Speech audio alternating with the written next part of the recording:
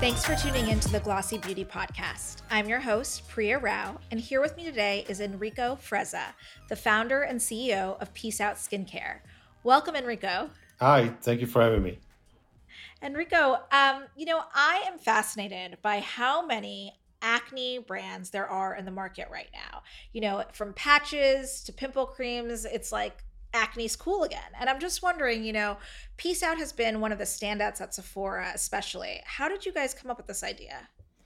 Well, the idea started because of my own personal struggle with acne, and I think that's a big point of differentiation on developing the products and how the brand started being an acne positivity from day one. So I struggled with acne my whole life. I tried everything to get rid of it, and eventually started taking antibiotics, and that didn't help. So I started taking Accutane, which cleared out my acne. But after a couple of years, I kept getting those occasional breakouts, and those occasional breakouts made me feel super insecure, just like when I was a teenager with acne, and I didn't want anybody to see me. I didn't want to talk to my friends. My family didn't really understand because nobody had acne like I did. And to them, it was just, it's temporary, it will go away. But you have, being a teenager plus acne and not having a community to talk to and explain your mental struggle that you're going through, that was challenging. And when I found the Peace Out, I wanted to make sure that instead of launching, first to market and effective products that deliver on the promises, but also that we build a really strong acne positive community where people can talk openly about the mental struggles of acne and talk openly and educate one another, and us as a brand educate them on what we know about acne and how can we help and support through the acne journey. So tell me a little bit about the patches, because it seems like all of a sudden we're in like a patch revolution. Your patches are obviously on the market. There's others like Zitstica and Starface, which are a little bit more Gen Z and bold. I'm wondering like how you thought the patch was really the solve or like the nexus of Peace Out. Yeah, I mean, we launched before all those brands launched, and my idea came when I had a bad breakout, and I was in a drugstore, and I ended up looking on the wound care section because I tried everything on the acne section, and I stumbled upon hydrocolloid dressing, and he said absorbs fluids and pulls out bacteria. I was like, okay, I mean, I tried everything, so now I tried this, and that's where I bought the patch, and I also did a 20% salicylic acid peel, and I went to sleep, and I woke up and my pimples were flat. A layer of my skin was gone. So definitely the 20% salicylic acid was too high. But that's where I thought, okay, we have something that can absorb the pimples, but how can we make these into an acne treatment? Because it's not just about absorbing it, but you also have to think about the redness, the inflammation, the bacteria that comes with the pimple. And that's where I thought about infusing with salicylic acid and retinol and aloe vera to address the inflammation and the redness and the acne-causing bacteria with salicylic acid. It makes us the first ever hydrocolloid acne dot that we're able to infuse any active ingredients with the hydrocolloid patch. And we're the only OTC acne treatment in the US and natural health products in Canada that's registered as an hydrocolloid acne treatment. So when you talk about like other acne patches, they're not realistically an acne patch, because in the US or Canada, in order to claim acne, you need to have one of the 3 recognized acne FDA ingredients: salicylic acid, benzoyl peroxide, sulfur. That's what makes it a true acne treatment. So would you tell me, when you first launched, obviously it was about the patch, it was about this idea of like targeted solutions. So was it about clean? Was it about being an acne brand? Was it about being a patch brand? Because I mean, I think now you've really evolved into a true full-fledged skincare brand. Yeah, I mean, that's a good question. We're a skincare brand that focuses on target skin concerns, and we're also clean, and acne, of course, is a specialty, and that's what we started with. We're the number one acne brand at Sephora and the number one acne brand in the prestige market. But now we have a lot of different products that address like wrinkles, dark spots, puffy eyes, and so on. So we expanded the target treatments to target different skin concerns. And until last year, we really focused on launching patches technologies with different delivery systems. So, for example, acne and pores was focused on absorbing because that's the technology of your colloid.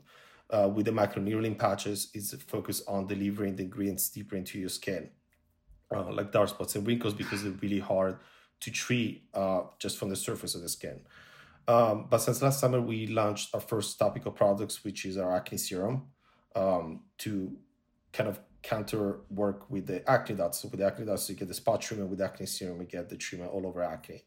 And since then, we launched the retinol eye stick, which is our biggest launch today, and that works well with the wrinkles patches. So it's retinol eye stick is a daily use for your under eyes, and the wrinkles patches are something you can use time a week to give it a boost as a treatment. So would you say that, the patch is really still the hero of Peace Out, or is it really about kind of creating all sorts of options to figure out what your customer gravitates to? No, I think the patches are the pillars of the categories that we entered. So with acne dots, we entered the acne category. With pores, the pores category. With wrinkles, the anti-aging category.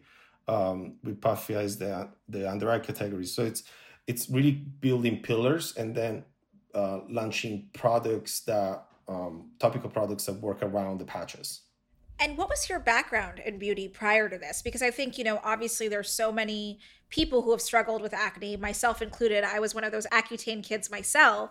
I did it twice in high school and college, Yeah, and the occasional flare up, even in my 30s, is so painful. yeah. But I'm wondering, what made you take the leap from being like someone who struggled with acne to being a full fledged founder and a CEO? Well, definitely not beauty experience. I come from cybersecurity, so totally unrelated to beauty. Probably the furthest thing is just I think once I needed to find a solution for myself, and I was so tired of trying products that did not deliver on the promises, and that I would have to use it for a week, and I ended up with a more inflamed, flaky red, and I couldn't even cover up with makeup. So I think the frustration with lack of innovation in the marketplace, especially in acne, um, led me to really find a solution. And once I found a solution, I knew that I had to bring it to the marketplace because I knew there was a lot of other people like me that struggle with acne and struggle with breakouts, and they wanted to have something more effective to treat it. So, what do you think was going on in the acne market prior to, say, Peace Out and some of these competitor brands? Because, like I said, I feel like patches are everywhere. They're cool. They're all over TikTok. I know TikTok was a big deal for you guys last year, which I want to talk about. Yep. But, the market, the over the counter market, had really been dominated by, say, Clean and Clear or Neutrogena or Clearasil. And people say, for better or for worse, that there hasn't been much innovation from those brands, but they still are leaders in the space, at least from a sales perspective. Yeah, I mean, I think because they're in the mass market, and mass, pharmacy retailer like Walgreens and Target and Walmart, and they've been dominating for so many years that a lot of people still rely on those brands. Um, I think the when we launched, I mean, there was really not changes since 1985 on the acne category.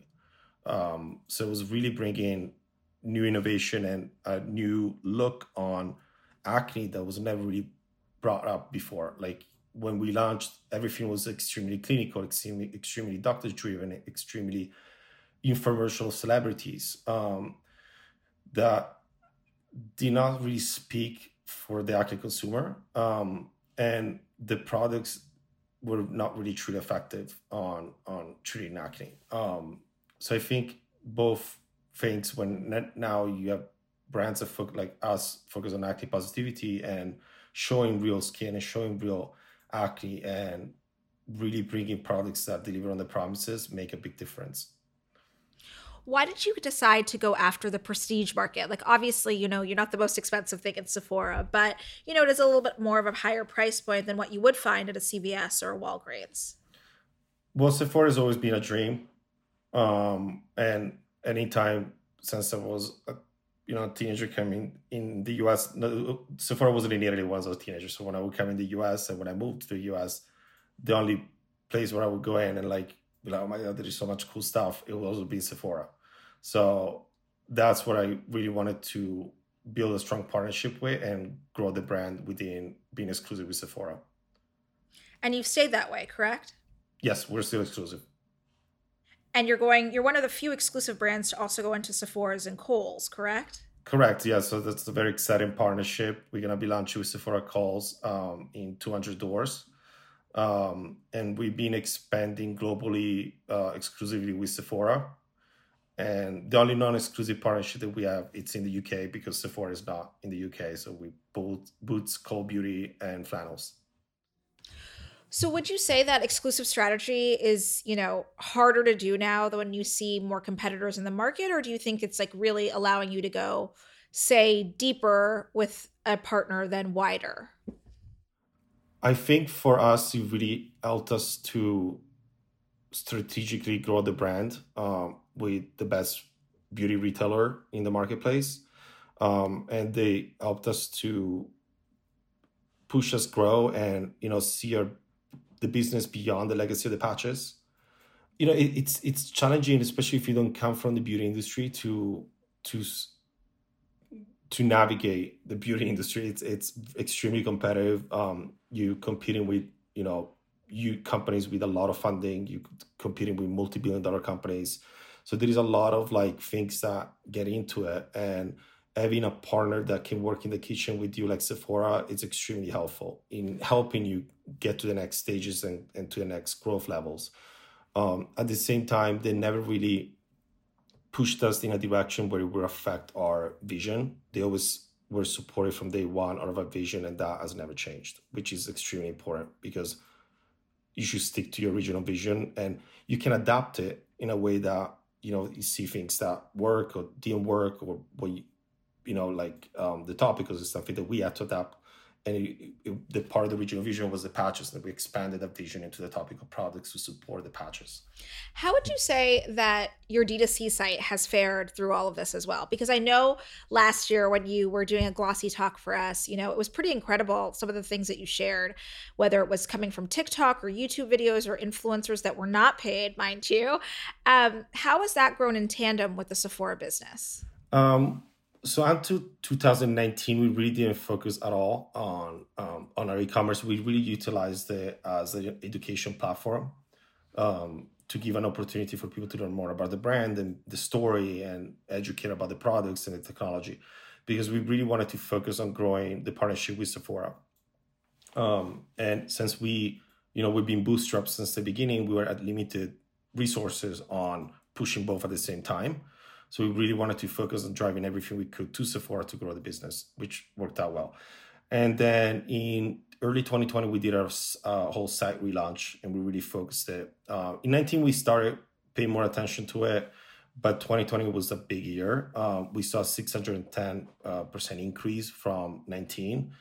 And it's becoming a significant part of our business year to date. We're seeing a doubling again from last year, our e-commerce DTC business this year. And what about overall? I mean, I know that numbers are sparse out there about you guys. I know you're pretty tight-lipped. Anything you can share with me about how big the business is today in terms of sales? Yeah, so we're an eight-figure business now.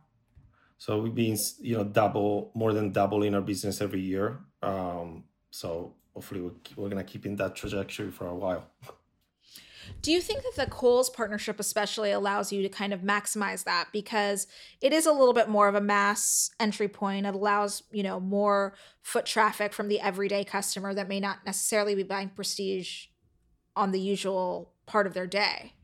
Yes, for sure. And I think we saw that with Sephora inside JCPenney too. We're one of the fastest growing brand there, and that partnership is gonna end soon. But the Sephora calls, I think, brings us to that type of consumer that it's not, maybe as you're saying, not used to spend a ton of money on prestige beauty. So I think our affordable pricing is really going to help us to grow in that demographic. How would you say your customer base has maybe changed over the last year? Because I'm assuming, and maybe I'm wrong, that you've got an influx of customers all over the country thanks to your D2C site. But then at the same time, we're seeing this acne positivity movement really being driven by Gen Z. So have you seen it get older, younger? What's happening there? So I think last year we saw a huge spark in our Gen Z base, which became one third of our consumer. But also since launching the wrinkles patches and now the retinol eye stick, that kind of shifted a little bit how much our anti-aging category is growing within our company. So we now have a consumer on, for example, on acne dots, it really ranges from 14 to in their 50s, and with a heavier on Gen Z and millennials, and we anti-aging also ranges really wide. So yeah, for sure. Now that we have the anti-aging category growing exponentially, it's kind of shifting between the two. How do you kind of marry those two audiences? Because I think the Gen Z brands that are kind of coming out of the market today are saying they're only for Gen Z. They're specifically targeted to teenagers and young 20 somethings. But then as you grow as a brand and as you mature, you need to be able to reach more people. So how do you kind of hold those two things together? Both the older customer who may be looking for anti-aging solutions, who could be, an older millennial and up, Yeah, or the really, really young Gen Zer. I mean, I think those demographics live in different places. And for example, if you're trying to target an older consumer, it will be Facebook, which we have some great like ROI on ads for anti-aging, and Instagram as well can be a good to reach the millennial consumer, and then TikTok will be the Gen Z. So we try to focus heavily on TikTok with acne and education and fun videos, and Instagram it's a balance between the two, and then Facebook is more heavily on anti-aging. What's really worked on TikTok? Because, now it seems like a lot of people are doing a lot of performance marketing a la Instagram and a la Facebook. But I remember last year, I believe it was Kayleen White and Hiram who really just kind of organically started talking about the brand and, really, doing a duet, I believe it was, Yeah, about Peace Out. Can you tell me about that? yeah. So that video went viral. It was Iram, which is one of the biggest skincare influencers, especially last year. It was the number one skincare influencer on TikTok. He picked up this video wearing the pore strips, and he duetted, and he showed the pores box on the video because he's also a fan of it, and that exploded, and it got 11.5 million views, and we sold 15,000 units on our site in one single day of the pore strips. Yeah, and we sold out in US, Canada, Europe, everywhere. So it was a global sellout phenomenon.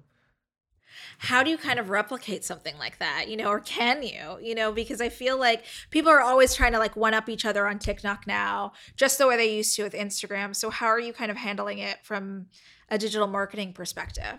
I think that type of viral video, it's luck, and it's showing really like the efficacy of the product, and with the pore strips you see all the junk, so we replicate a lot of that type of content, and it generated great sales and great views. Like we got a couple of million views.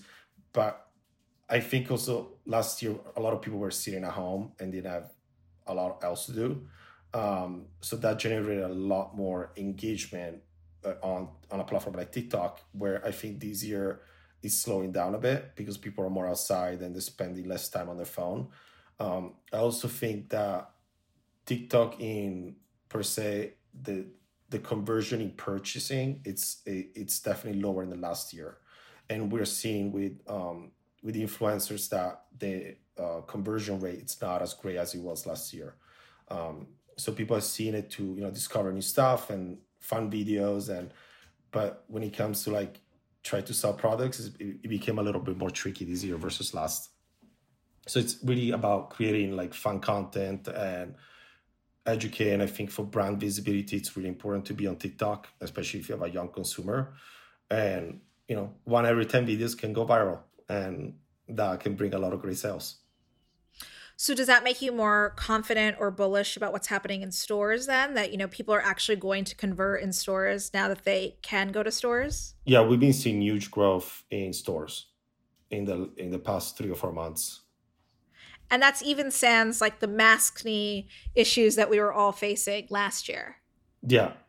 Talk to me about like how you're picking up on like cultural moments or zeitgeisty moments, because I was obviously in preparation for this interview was going through your site and doing my due diligence, and it was funny because I thought the way that you guys were talking about, say, National Junk Food Day or your acne docu series seemed to be like not performative at all. It just seemed really real. And I'm wondering how your content strategy is really fueling connection with your customers. So, like for example, the Acne Champs and Acne Diaries, it's what we did. It was the 2.0 this year that we did. We did the first one last year, and it's really about focusing and embracing on the acne community that we have and highlighting acne stories and real acne stories and the real experience on acne and the struggle with acne and how they felt about beauty and their skin and showing real skin and real texture to reinforce that having acne, you're still beautiful. It doesn't make you any less beautiful, and it's okay to have acne. And as a brand, we're here to support that journey, and we're here to provide as much education as we can and products that deliver the results are promised. You mentioned at the beginning of this conversation that you were bootstrapped when you first started the business, and obviously you weren't coming from the beauty landscape before launching this brand. So how are you kind of approaching, taking on partners or fundraising now? Because it seems like a lot of your competitors in the last year have raised money, whether it be Heroes Cosmetics or is it Sticka. It seems like everybody's kind of trying to be as big as they can be right now. Yeah, so we're looking for next year to potentially raise money. I wanted to build the business to a really decent size before taking on investors or raising the capital. I didn't feel like we needed it back then because the organic growth was so strong that it fueled us to be able to support the growth, and it didn't slow us down. I think next year we're reaching that next level of growth this year, next year, where we're gonna need the extra capital to take us to the next level. What are you looking for in a partner? Somebody that understands the vision and understands the mission of the company and understands really what we stand behind as a company, and not that it just focuses on. I mean, of course, numbers are a big part of the of anybody investing, but at the same time, I it would be awesome to to partner with somebody that can understand all those things and also help you to guide you and get you to the next level of growth. What does that look like? I mean, is it really about maybe international? Maybe if you're thinking about staying exclusive with Sephora, is it new distribution? Is it a bigger e-com site or bigger, a bigger team? Yeah, I mean, we even our team has grown pretty fast. We're now 33 employees. We were about 20 last year, and we are about 8 the year before. So we've been more than doubling our team, and we started really tight. I mean, I launched the brand by myself, and then Junior, my husband, became the CMO, and then we are two people. But not, being bootstrapped from the beginning, it definitely we had to hold off on our talent for a while. So kind of gave us no life, but it was worth it. Learned every single part of the business. As we're expanding globally, the needs for a bigger team, there is a lot more requests, a lot more work on marketing. There is a lot more work in product development. There's a lot more work in logistical. There's a lot more work in quality control. We also have a lot of OTC products, which makes the quality control a lot more challenging. And we have some few exciting things down the pipeline and for next year. So yeah, for now, that's all I can say. When you think about, innovation, where do you see yourself branching into next without sharing all of your secrets? Yeah, so I think, keep dominating the acne category and launching products that I feel like are missing in the marketplace or that can be drastically improved. And now with the moisturizer, we finally built a full routine. So we have the blemish balm as the cleanser, the acne serum as your treatment, and the moisturizer as your daily repairing moisturizer. So it was about building routine, and the acne is a focus as well as anti-aging. So there's a lot of anti-aging fun projects coming up. And would you say, in terms of growing, obviously product is a big piece of that, but coming from being an outsider in beauty, and I consider myself one as well. I covered fashion for years, but before covering beauty, would you say that you're looking for people that are in the beauty industry or looking for maybe those outsiders who are able to look in? In terms of product development. Product development or solutions? So all the product ideas that are in Pizza or in the pipeline came from something that I either was struggling with or that I felt I didn't have in my routine and I wanted it in a way. Like for example, the retinol eye stick. I hated the tapping thing of the eye cream and putting my dirty fingers in a jar, or it's just that process annoyed me, and I almost skipped almost every time putting an eye cream on because of it. And then I started seeing my wrinkles. I was like, okay, so I do need to put an eye cream. And then I started putting a retinol eye cream, and I didn't see results. Then I put a prescription retinol on my eyes, and that got me flaky and red. So that's where I was like, okay, so I need a solution that both drives the results without the irritation or dryness, and then it doesn't have to, you don't have to tap it and put a cream. And that's where the balm, like the lip balm idea came from, in the form of a stick. And the stick is made out of 60% squalane, so it really protects the skin and hydrate it at the same time of delivering really high percentages of retinol, but without the downsides of it.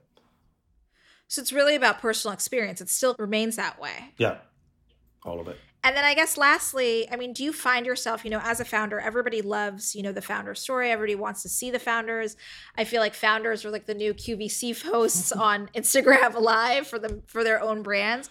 I mean, are you still as forward facing as you were, say, a few years ago? And do you think customers expect that? I think even more now than before. I'm so an introvert, so it took me a while to be, totally comfortable with being front facing. But Junior was like, "You have no choice; you have to be." So I kind of give in, and I think it's important for me to be there and to be the face, especially when we're talking about acne and the story. It has to be real, and the company was built upon that. So I feel it's important to keep sharing my story so I can maybe inspire other people. Perfect. Thank you so much, Enrico. It was so nice having you. Thank you so much.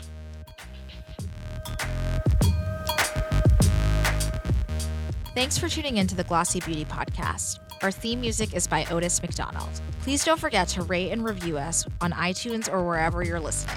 See you next week.